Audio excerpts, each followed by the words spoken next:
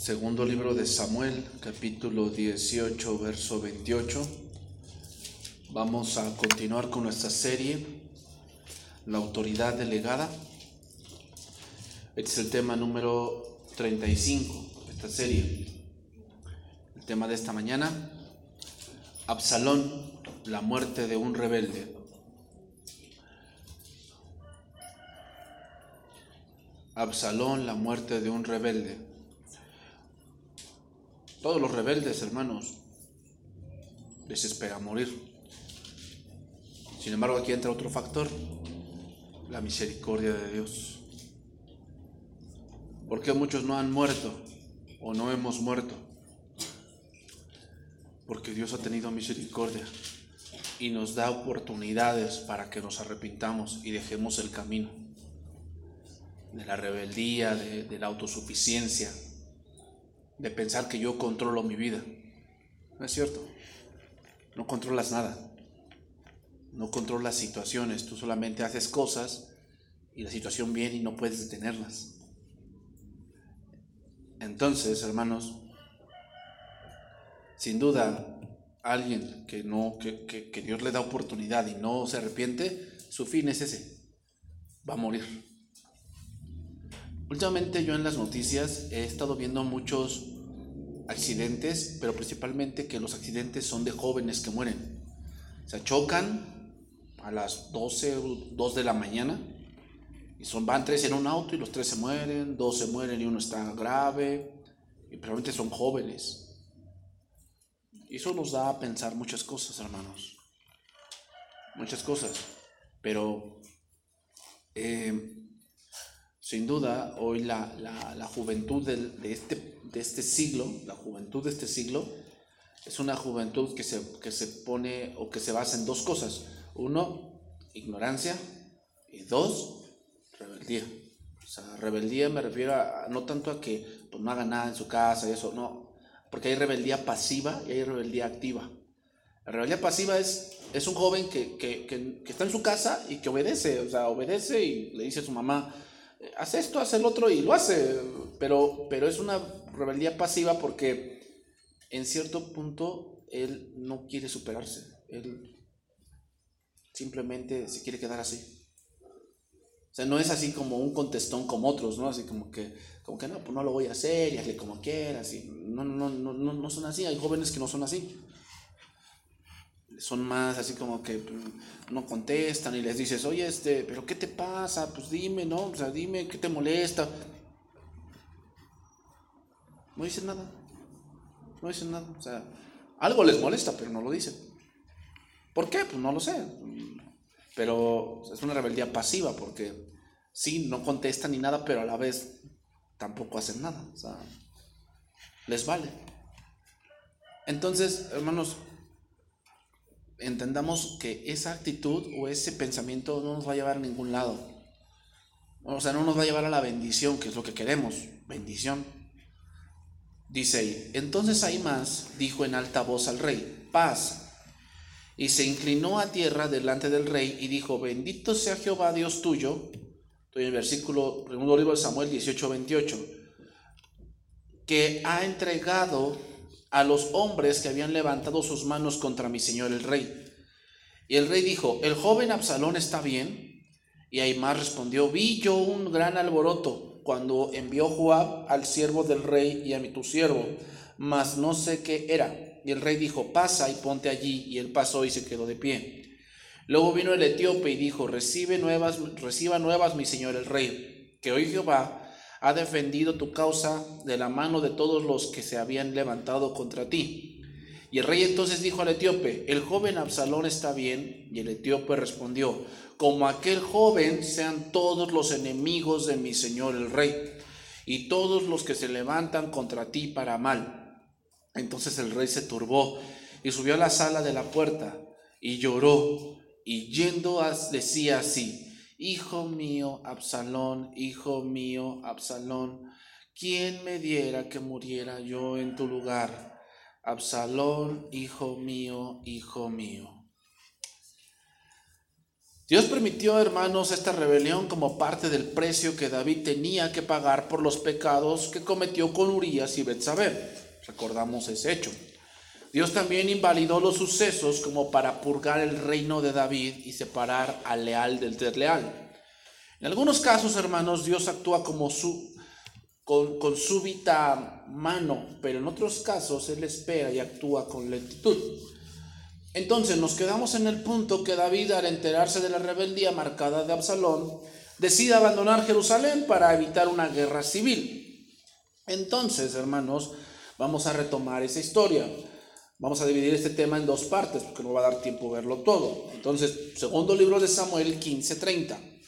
Voy a empezar allí. Dice: David subió la cuesta de los olivos y la subió llorando, llevando la cabeza cubierta y los pies descalzos. También todo el pueblo que tenía consigo cubrió cada uno su cabeza e iban llorando mientras subían, es decir, iban como de luto. Y dieron aviso a David diciendo: Ahitofel está entre los que conspiraron con Absalón. Entonces dijo David: entorpece ahora, oh Jehová, el consejo de Ahitofel.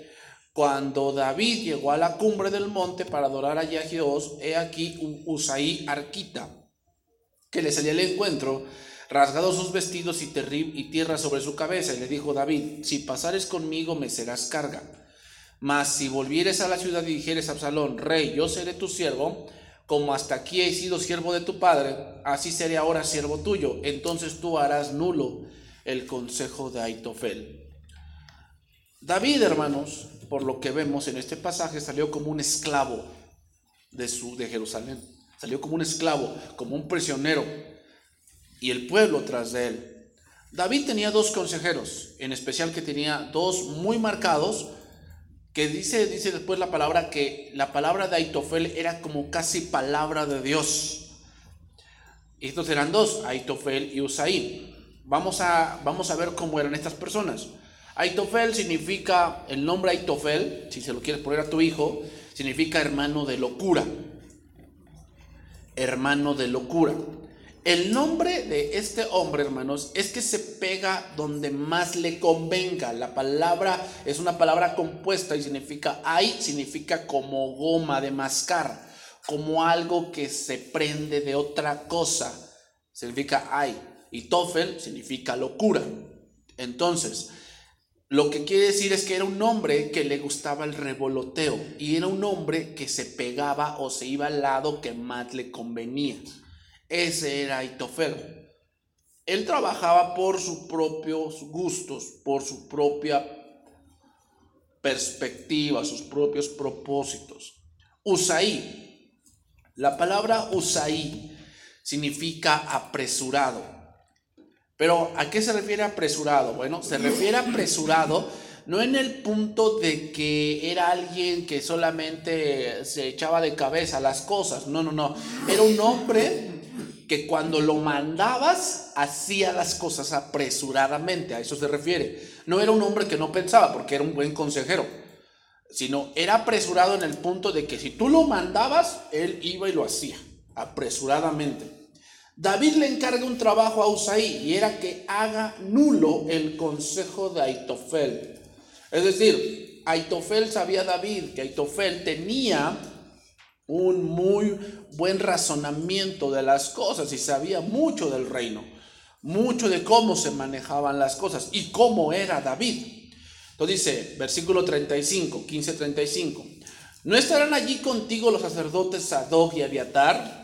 Por tanto, todo lo que oyeres de la casa del rey se lo comunicarás a los sacerdotes Sadoc y Abiatar. Y aquí que están con ellos sus dos hijos, Ahimaas, el de Sadoc, y Jonatán, el de Abiatar. Por medio de ellos me enviaréis avisos de todo lo que oyeres. Fíjate bien, el poder religioso no apoyaba a Absalón. No apoyaba a Absalón. Absalón estaba solo. Él hizo un golpe de estado, pero no lo apoyaba el punto religioso. O sea, los sacerdotes no apoyaban a Absalón, apoyaban a David.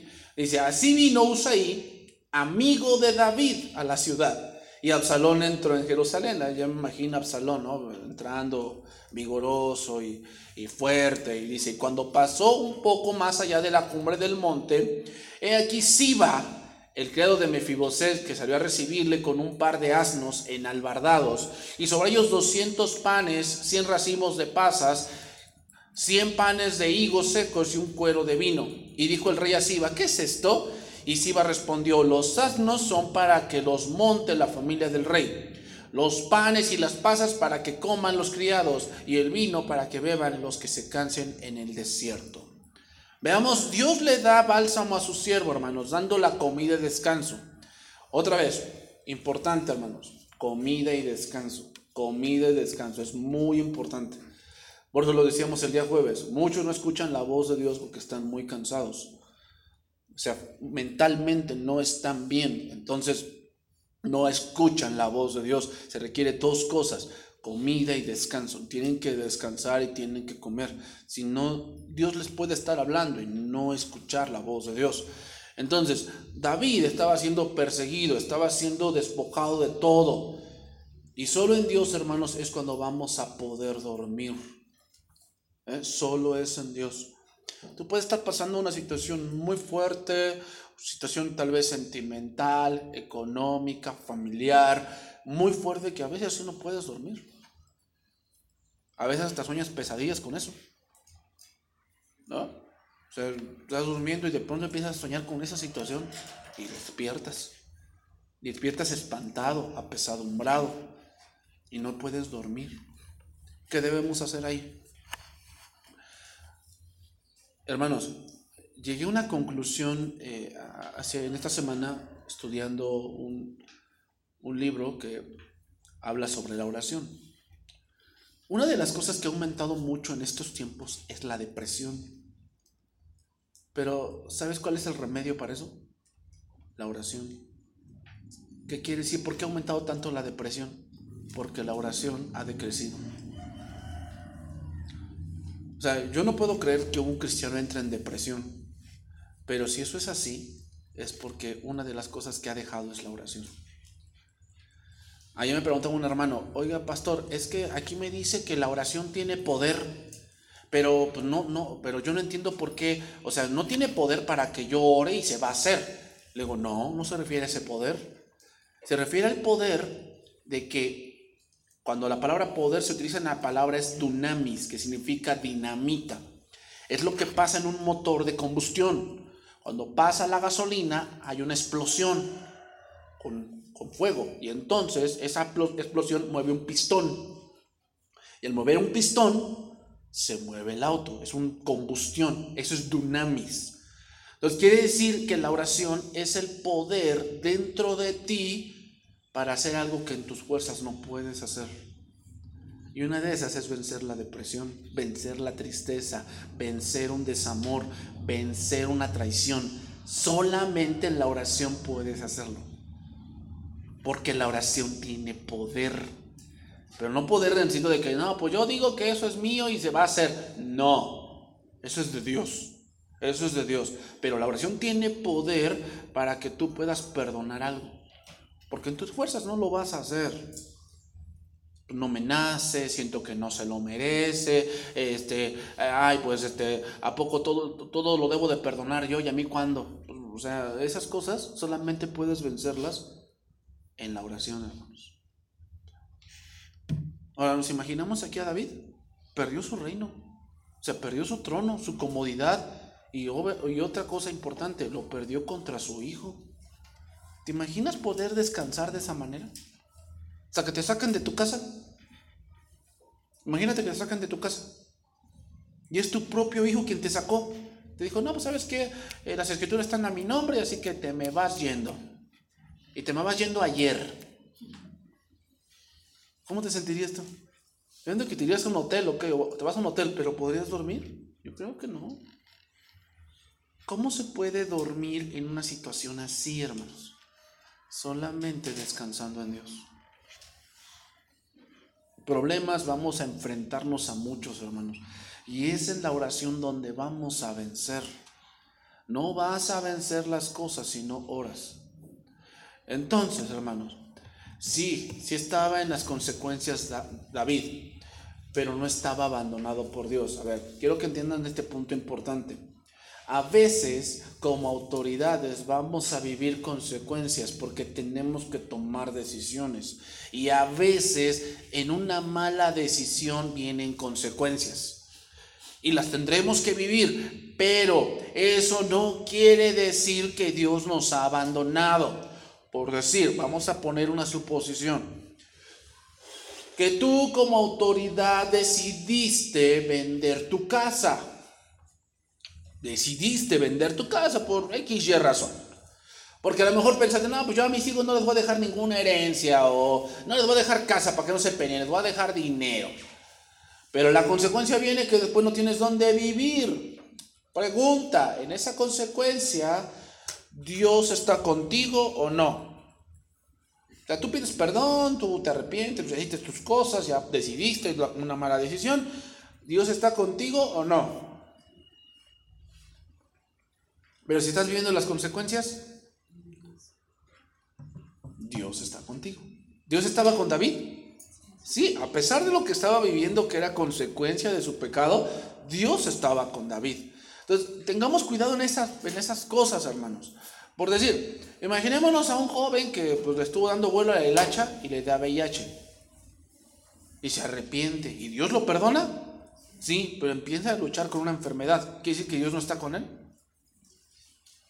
No, sí está con él, pero las consecuencias muchas veces las tiene que vivir. Eso no quiere decir que Dios no está con él. Y hermanos, es mejor vivir consecuencias con Dios que solo. Es mejor. Pero ahora viene un nuevo enemigo que aprovecha la situación de David. Y entonces le dice sus cosas burlándose, haciendo escarnio del rey. No pensando en este pasaje. Mira lo que dice este pasaje, Proverbios 24:17. Voy a leer ese pasaje. Dice: cuando cayere tu enemigo, no te regocijes, y cuando tropezare, no se alegre tu corazón, no sea que Jehová lo mire y le desagrade, y aparte de sobre él su enojo. No te entremetas con los malignos, ni tengas envidia de los impíos. Lo voy a leer en palabra de Dios para todos, ese pasaje. No te alegres cuando caiga tu enemigo, ni festejes su desgracia. Pues al ver eso el Señor no lo aprobará y entonces decidirá ayudar a tu enemigo. No permitas que los perversos te inquieten, ni sientas envidia de los que hacen maldades, pues el perverso no tiene ninguna esperanza, su lámpara se apagará. Entonces, ahora el nuevo enemigo que vendría que vivía en las sombras y ahora con todo lo que estaba pasando, salió a la luz. Su nombre, Simeí. Son ese tipo de personas, hermanos, que cuando algo te pasa, salen. Ya ven, yo les dije, era un falso. Ya ven, yo les dije, yo por eso no iba a esa iglesia. El nombre Simeí es interesante, pero mira, significa famoso. Pero también significa rumor, sonido. Esto nos indica que Simeí era un hombre que no sabía bien la versión de las cosas. Sin embargo, sacó su propio juicio. Tomó una postura sin tener toda la versión de las cosas. Mira, vamos a ver, seguimos ahí. Segundo libro de Samuel, capítulo 16, verso 5. Dice ahí: y vino el rey David hasta Beurim, y aquí salía uno de la familia de la casa de Saúl, el cual se llamaba Simei, hijo de Gera, y salía maldiciendo. ¿Verdad cómo salía? Maldiciendo. Y le arrojaba piedras contra David y contra todos los siervos del rey David, y todo el pueblo y todos los hombres valientes estaban a su derecha y a su izquierda. Y decía Simei, maldiciéndole: fuera, fuera, hombre sanguinario y perverso. Jehová te ha dado el pago de toda la sangre de la casa de Saúl, el lugar del cual tú has reinado. Y Jehová ha entregado el reino en mano de tu hijo Absalón. Y hete aquí, sorprendido en tu maldad, porque eres hombre sanguinario. A ver, vamos a entender aquí algo. Beurim, el nombre Beurim Es interesante, hermanos, pero ¿sabes qué pasó en Beurim? Beurim fue el lugar donde mataron al compañero del hijo de Saúl. ¿Te acuerdas que cuando murió Saúl, no inmediatamente le fue dado el reino a David? Reinó un hijo de Saúl y otro hombre, creo que se llamaba Abner. Abner era el hombre o el que reinaba en ese momento. Y te acuerdas que Joab lo mató porque mató a su hermano. Y fue allí, en Beurim. Beurim significa juventud. Es interesante, hermanos, pero nos habla, Beurim es el lugar en donde se recuerda lo que hiciste de joven. Es el lugar donde te vienen muchas cosas que tú hiciste, que tú decidiste permitirte y que a veces vienen las consecuencias. A veces todos llegamos a un lugar así, hermanos, donde nos acordamos o nos recuerdan eso, nos recuerdan algo que hiciste. Y eso ahora pasaba con David. Eso es Beurim. La cuestión es, hermanos, ¿qué haremos cuando lleguemos a Beurim? ¿Qué vamos a hacer? Cuando llegues allí y te acuerdes que, híjole, si hubiera estudiado esto, híjole, me acuerdo que hace algunos años o cuando yo era más joven, recuerdo que tuve la oportunidad de terminar la escuela o tuve la oportunidad de tomar este curso y no lo hice. Eso es Beurim. Pues estás viviendo ya las consecuencias y te acuerdas de un Beurim cuando eras joven y tenías la oportunidad de tener esto, de comprar esto, de terminar esto, de capacitarte en esto y no lo hiciste. Eso es Beurim. Ahora voy a leer este pasaje en la versión oro de la Biblia. Es interesante cómo lo dice, mira. Versículo 16, capítulo 16, versículo 6, dice: y arrojaba piedras contra David y contra todos sus criados. Y mientras todo el pueblo y todos los guerreros iban en fila al lado derecho y al lado izquierdo del rey, estas eran las palabras que decía Simei, maldiciendo al rey. ¿Cómo? Maldiciendo al rey. O sea, no se quedó con nada, sacó todo su resentimiento y toda la cosa. Anda, hombre sanguinario, hijo del diablo. ¿Cómo le decía? Hijo del diablo. Ahora te ha dado el Señor el pago de toda la sangre derramada en casa de Saúl, por cuanto tú le usurpaste el reino. El Señor se lo ha traspasado a manos de tu hijo Absalón. Mira cómo te ves oprimido de males por haber sido un hombre hijo del diablo.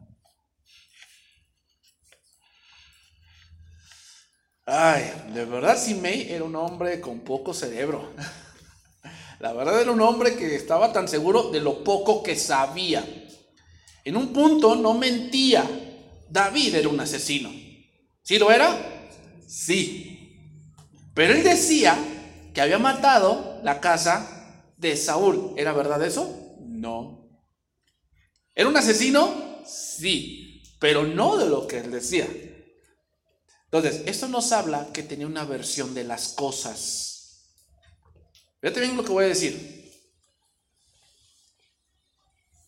En un asunto hay dos versiones de las cosas. En un problema familiar hay dos versiones. En un problema matrimonial está la versión de la esposa y está la versión del esposo. Porque él va a llegar y va a decir: ella es bien mala, ella no me atiende, ella no me cuida, no me consiente, no me apapacha. Él va a llegar así y va a decir lo que le hacen. Y es que ella es bien mala, desde que nos casamos nunca me ha querido, se aprovechó de mí porque tenía dinero y toda la cosa. Y él puede decir muchas cosas así, pero falta la mujer. Y hay que oír esa versión también. Oír solamente una versión de las cosas nos va a convertir en un Simei, hermanos. Él nada más había, ¿cómo se llama su nombre? Rumor. ¿Qué había escuchado? Rumores. Y con esos rumores sacó una conclusión. ¿Qué sacó?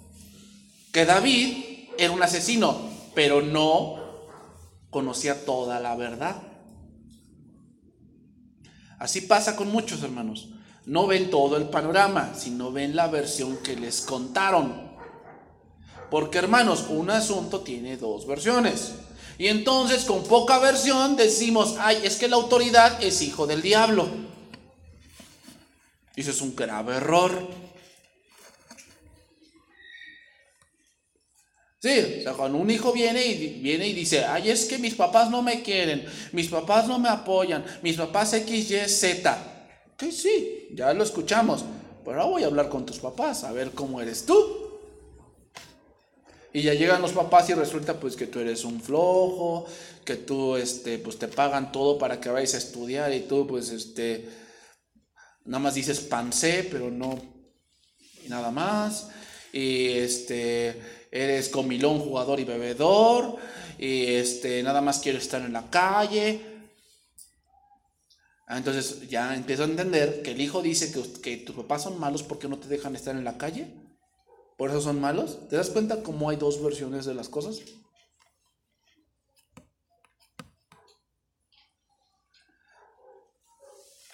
Voy a leer otra vez este pasaje, pero ahora en palabra de Dios para todo. Dice: Simeí seguía maldiciendo a David, diciéndole: largo de aquí, asesino bueno para nada. Ay, esas son palabras fuertes, ¿verdad? ¿Qué le dio el valor a este hombre? Que como nada más tenía una versión de las cosas, pensaba que efectivamente Absalón se quedaría con el reino. Pero ese es el problema de tener solamente una versión de las cosas. ¿Cuál es la versión? Que no vemos todo el panorama. ¿Y cómo podría él pensar que Absalón se quedaría con el reino con todo lo que hizo? El Señor te ha castigado por todos los que mataste de la familia de Saúl. Destronaste a Saúl y ahora a ti te ha pasado lo mismo. El Señor te ha dado el reino a tu hijo Absalón porque tú eres un asesino. Ahora te digo, ¿era un asesino? Sí, lo era. ¿Pero de lo que él decía? No. ¿Te das cuenta que uno tenía una parte de la verdad? Había escuchado un rumor. Le contaron una versión de las cosas y se la creyó. Entonces dice, versículo 9. Entonces Abisai, hijo de Sarbia, le dijo al rey: ¿por qué maldice este perro muerto a mi señor? Te ruego que me dejes pasar y lo voy a matar. Otra vez viene la pregunta: ¿qué vas a hacer cuando llegues a Beorim? Pregunta: ¿tenía el poder David para matarlo? Sí lo tenía. El rey respondió: ¿qué tengo yo con vos, dos hijos de Sarbia? Si él así maldice, es porque Jehová le ha dicho que maldiga a David. ¿Quién pues le dirá por qué lo haces así? Y dijo David a Abisai y a todos sus siervos: he aquí mi hijo que ha salido de mis entrañas, acecha mi vida. ¿Cuánto más ahora un hijo de Benjamín? Dejadle que maldiga, pues Jehová se lo ha dicho. Quizá mirará Jehová mi aflicción y me dará Jehová bien por sus maldiciones de hoy. Y mientras David y los suyos iban por el camino, Simei iba por el lado del monte delante de él, andando y maldiciendo y arrojándole piedras delante de él y esparciendo polvo. No, este hombre de verdad tenía valor, ¿va? Tenía valor. Y el rey y todo el pueblo que con él estaba llegaron fatigados y descansaron allí. Recordemos lo que David... ¿Te acuerdas cuando lo que David hizo cuando lo ofendió Nabal? ¿Quién es David? Que muchos siervos huyen de su señor. Yo no lo reconozco a David. ¿Quién sabe quién sea él? Yo no le debo nada. ¿Qué hizo David? Decidió matarlo.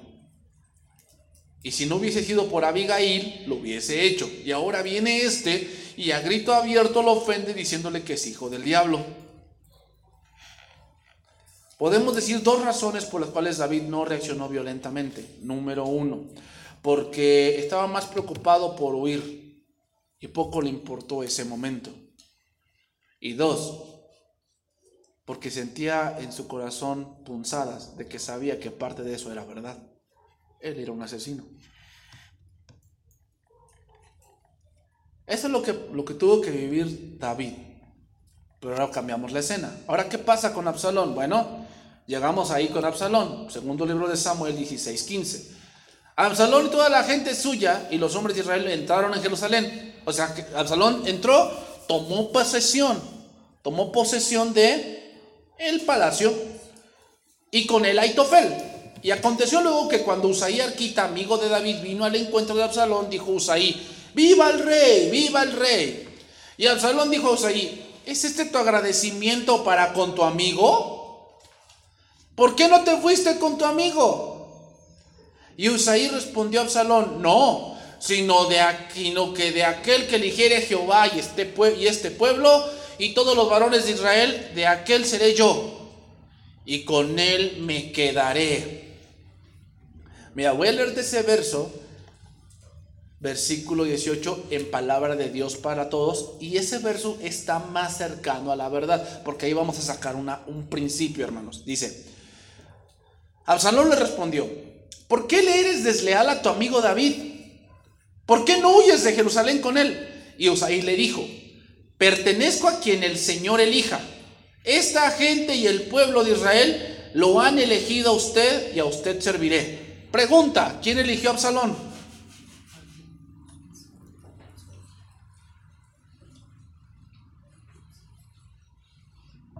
El pueblo. ¿Te acuerdas del primer rey? ¿Quién lo eligió? El pueblo. A Saúl lo eligió el pueblo. ¿Quién eligió a David? Dios. Fíjate bien, cuando Saúl fue elegido por el pueblo, lo eligieron porque era grande y de buen parecer. Dice que era más grande que sus hermanos. ¿Cómo era David cuando fue elegido? Era el olvidado. ¿Te das cuenta de la gran diferencia? Siempre el hombre se va a ir por el popular. Eso hasta en la escuela lo vimos. Cuando dicen el jefe de grupo, ¿y a quién eligen de jefe de grupo? O sea, la muchacha que es más popular, o al chavo que tiene más amigos. Casi siempre son esas personas las que llegan a esa posición. ¿Por qué? Porque así es el hombre. ¿Quién eligió a Absalón? El pueblo. ¿Te acuerdas que primero se empezó a hacer popular? Que compró carro y tomó guardaespaldas y estaba en la puerta y decía: ¡ay, quién me diera que yo fuese juez, les haría justicia! Se empieza a volver popular. Entonces el pueblo eligió a un popular. Fíjate, el pueblo es tan... ¿cuál es la palabra correcta? No es tonto, es tan ciego que no se da cuenta si tiene cualidades, sino si les cae bien. ¿Has visto la película del Gladiador? Con Russell Crowe. ¿Qué le dijo este hombre para que ganara su libertad? Si te voy a llevar al Coliseo Romano, ¿cuál es la condición para que ganes la libertad? Gánate a la gente. Gánate a la gente. O sea, dales espectáculo. Mata. Saca la sangre y toda la cosa. A la gente le gusta eso. Y si ellos te aman, el César no va a tener más remedio que soltarte. ¿Te das cuenta cómo es? ¿Cómo funciona esto? Popular. Pero Dios no elige al más popular. ¿Te das cuenta de la diferencia? ¿Quién eligió a Absalón? Nuevamente, el pueblo. Ahora, otra cosa. ¿Cuál era el punto débil de Absalón?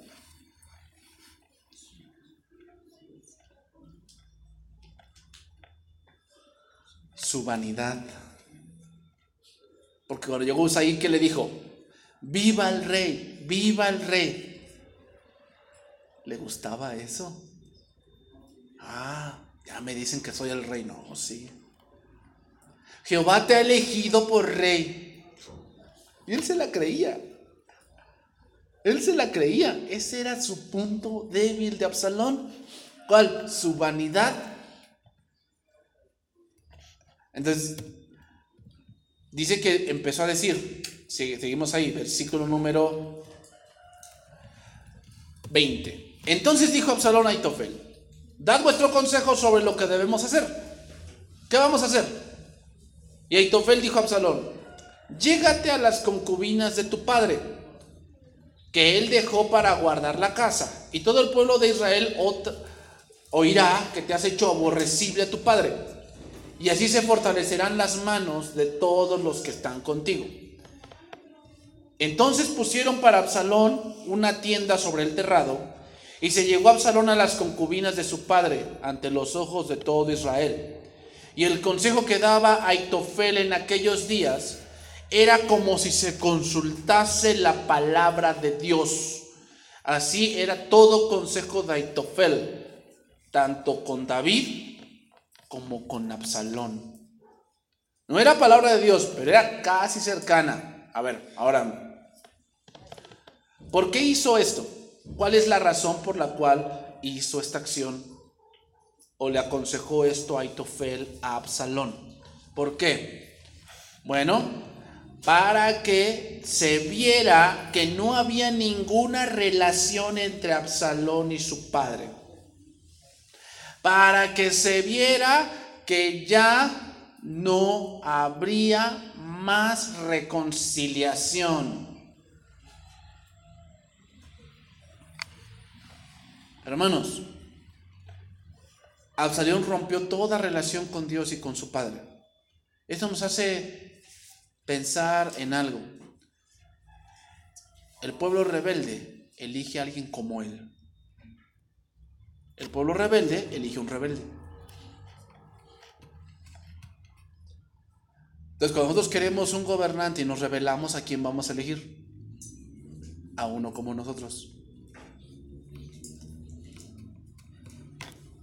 Por eso dejemos que Dios elija, hermanos. Entonces, eso nos hace pensar en nuestro maestro. Entró a Jerusalén y le decían: Hosana, bendito el que viene en nombre del Señor. Con David, cuando trajo el arca y todo el pueblo alababa y él les dio comida y David los invitaba a adorar, todos aceptaban a David. Y después el pueblo gritó a Jesús: crucifícale, crucifícale.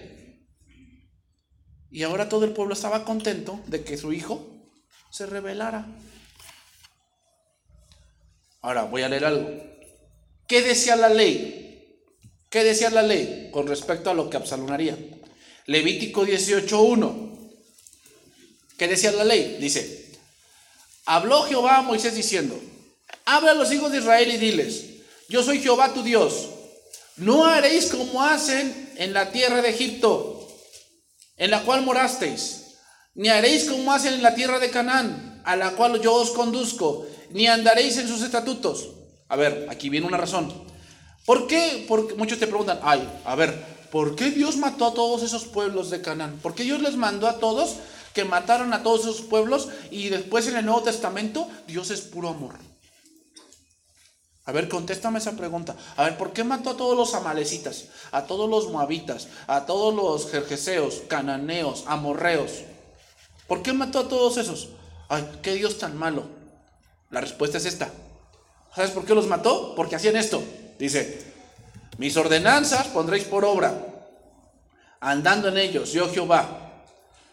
Por tanto, guardaréis mis estatutos y mis ordenanzas, las cuales haciendo el hombre vivirá en ellos, yo Jehová. Ningún varón se llegue a una parienta próxima alguna para descubrir su desnudez, yo Jehová.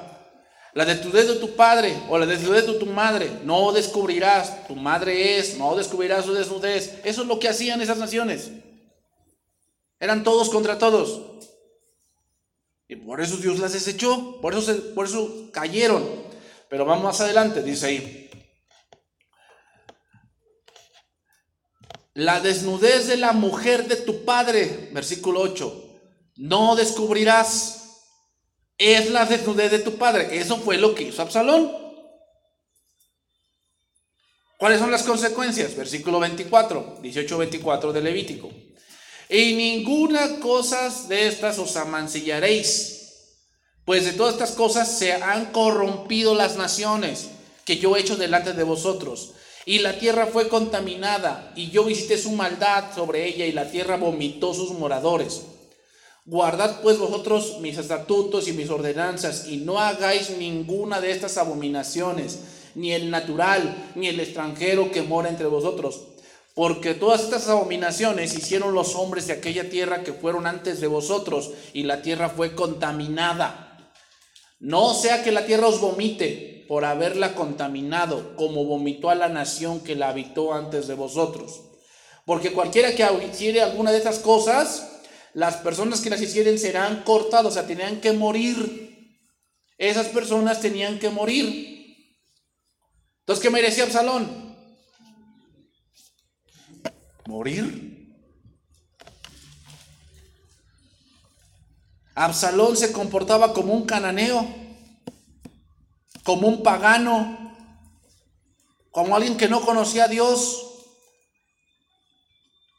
Uno que no conoce a Dios ni sus ordenanzas y mucho menos las guardas. Eso es lo que elige un pueblo rebelde.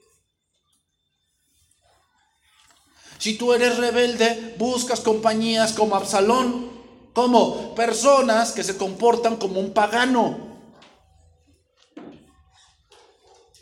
O sea, así son tus amistades, personas que no guardan las ordenanzas de Dios, que no conocen a Dios y mucho menos teme a Dios. ¿Por qué? Porque tú eres igual. Por eso dice el dicho, ¿va? Dime con quién andas y te diré quién eres. ¿Por qué? Porque si eres un rebelde, buscas un Absalón. O es un jovencito, pues es raro que encuentre una buena compañía cuando es rebelde. ¿Por qué? Porque no busca algo que le mejore, busca un Absalón que le gobierne y que le diga que él está bien. Absalón merecía morir 4 veces. Te las voy a mencionar. 1, por matar a su hermano. A mí merecía una vez.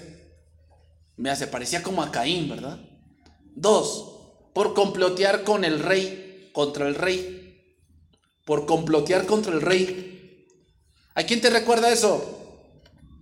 A Cam. ¿Te acuerdas que Noé se emborrachó? ¿Y qué hizo? Abusó de su padre. 3, por rebelarse a Dios. ¿A quién te recuerda eso? A Nimrod.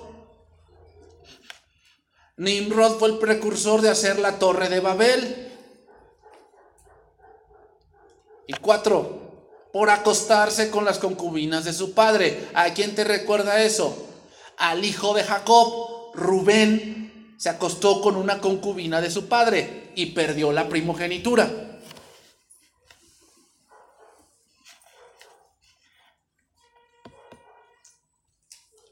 ¿Ese era el digno de gobernar? ¿Absalón ese? ¿Un asesino? ¿Ese era el digno de gobernar? Eso es lo que elige un pueblo rebelde. Entonces vamos terminando, hermanos. Vamos terminando. Solo veremos cómo Dios propicia que Absalón caiga. Aquí vamos a ir terminando. Ya no voy a ir más adelante. Lo veremos la próxima semana si Dios permite. Pero vamos a ver cómo Dios hace que Absalón caiga en la trampa y sea muerto. Segundo libro de Samuel 17:1. Entonces, dice, Aitofel dijo a Absalón: yo escogeré ahora 12,000 hombres y me levantaré y seguiré a David esta noche. Y caeré sobre él mientras está cansado y débil de manos. Lo atemorizaré y todo el pueblo que está con él oirá, y mataré al rey solo. Así haré volver a ti todo el pueblo, pues tú buscas solamente la vida de un hombre, y cuando ellos hayan vuelto, todo el pueblo estará en paz. Este consejo pareció bien a Absalón y a todos los ancianos de Israel. Y hermanos, ese consejo era muy acertado. Si así se hubiese hecho, David hubiese muerto. Las palabras de Aitofel eran casi como palabras de Dios. Aitofel era muy astuto, era muy sagaz, muy inteligente. Pero Pero no contaba con algo. Que dice el proverbio: el hombre echa las suertes, pero de Dios es donde caen. Tú puedes ser muy astuto para lo malo, pero al final quien decide cómo acaba el juego es Dios. Eso tenlo muy en claro. Este consejo pareció bien a Absalón y a todos los ancianos de Israel. Ya estaban todos los ancianos de Israel. Significa que todas las autoridades de las 12 tribus se habían unido a Absalón. Pues los ancianos eran como el Senado.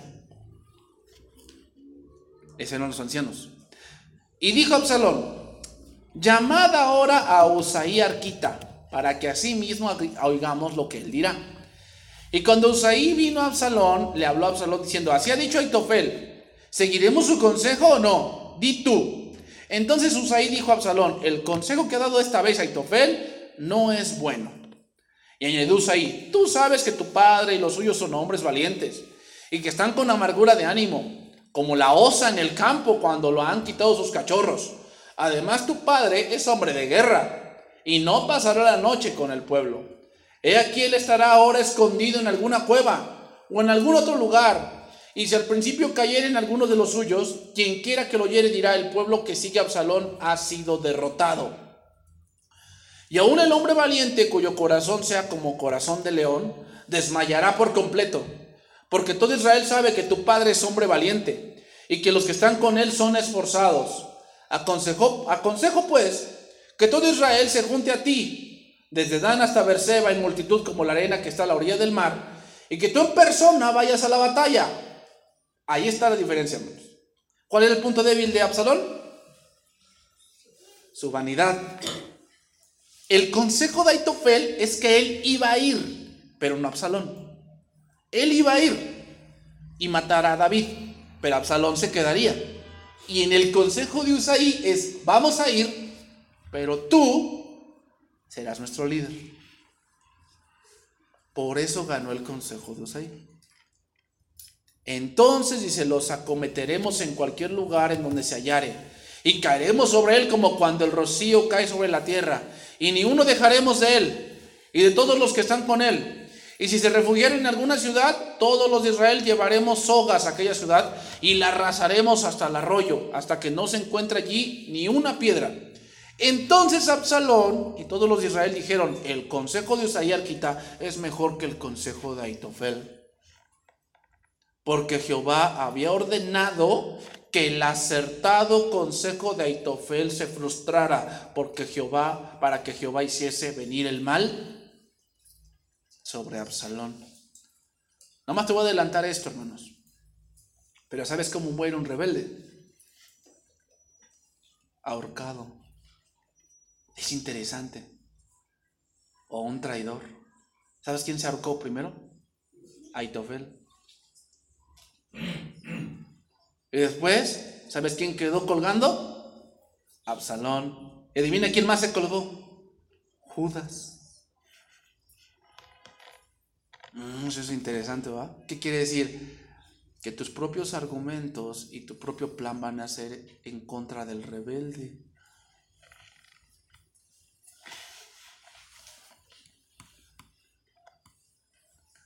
Así que la rebeldía nunca va a llevar a nada bueno. Ten cuidado, porque a lo mejor la rebeldía está haciendo que hagas tu propia soga. ¿Sabes quién más? Ahora que recuerdo. El que quería matar a Mardoqueo. Hizo una soga para Mardoqueo, ¿te acuerdas? Y cuando fue a ver al rey para pedirle la cabeza de Mardoqueo, el que salió colgado fue él. ¿Te das cuenta? Él intrigosamente quería matar a Israel. O sea, no recuerdo bien el nombre. Naamán. Pero, hermanos, él en intriga quiso matar a un hombre y a un pueblo en rebeldía. ¿Por qué? Porque ese pueblo no estaba haciendo ningún mal al rey de Persia, pero él intrigosamente, por el odio que tenía, quería matarlo. ¿Ah? Rebeldía. ¿Y qué pasó al final? Terminó colgado. Un rebelde como que idea cómo hacer un mal, pero al final va a pasar que eso que idea va a ser en contra suyo. Parece que por un momento como que gana, como que se va ganando el favor de gente.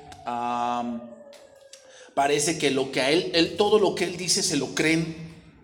Parece que él va ganando terreno, que a él no le pasa nada, pero eso se ve al final, hermanos. Porque recuerda lo que dice el proverbio: el camino del justo es como la luz de la aurora, que va en aumento hasta que el día es perfecto. Es decir, al principio parece que el justo va perdiendo. Y así parece que el justo va perdiendo. Parece que el que quiere hacer las cosas bien va perdiendo. Y ahí el trabajo, el que es bien chismosillo, bien hablador y toda la cosa, parece que va ganando. Eso parece, ¿verdad? Pero al final no gana.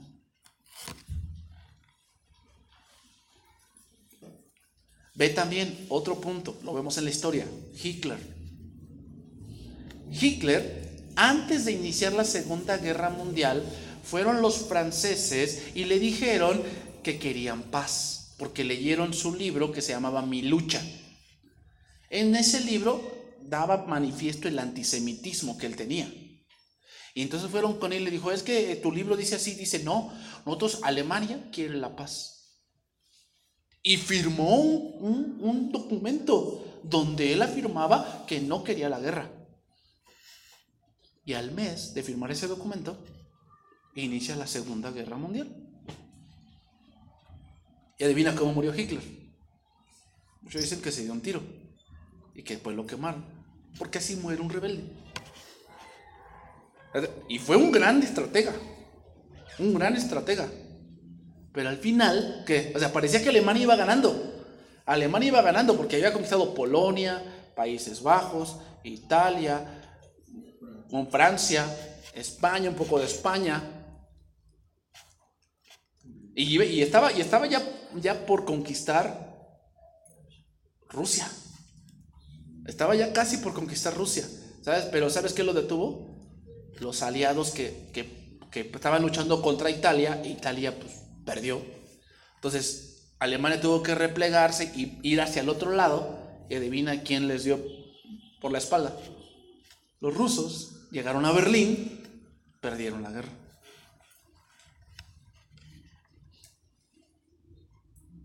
Eso es lo que pasa, hermano. Al principio parece que el rebelde gana. Parece.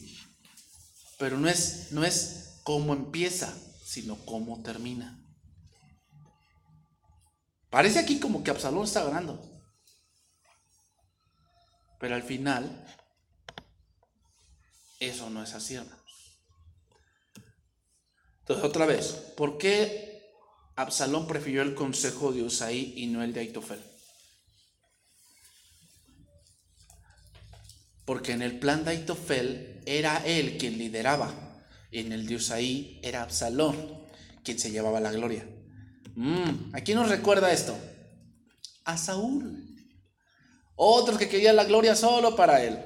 Quería figurar, quería ser el líder. Él quería que nadie dijera que no era bueno para la guerra. Él también era como David, guerrero, lo cual no era así.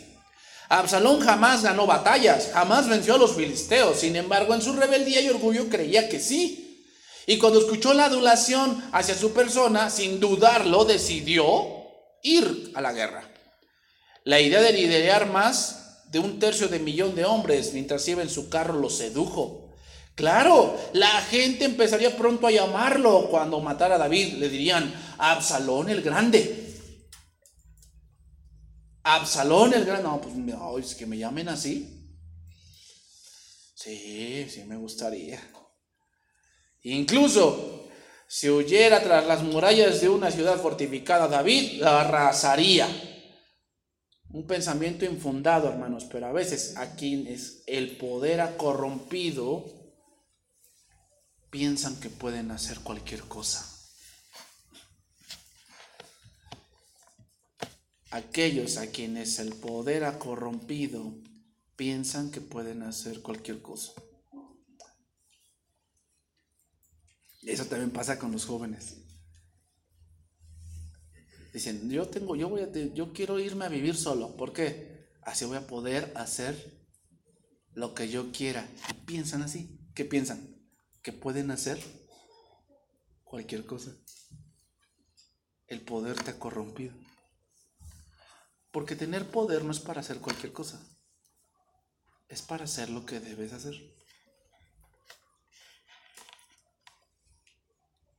¿Te das cuenta? Con un poco de poder el joven se corrompe y piensa que puede hacer cualquier cosa. Así el Absalón. Vamos a orar, hermanos.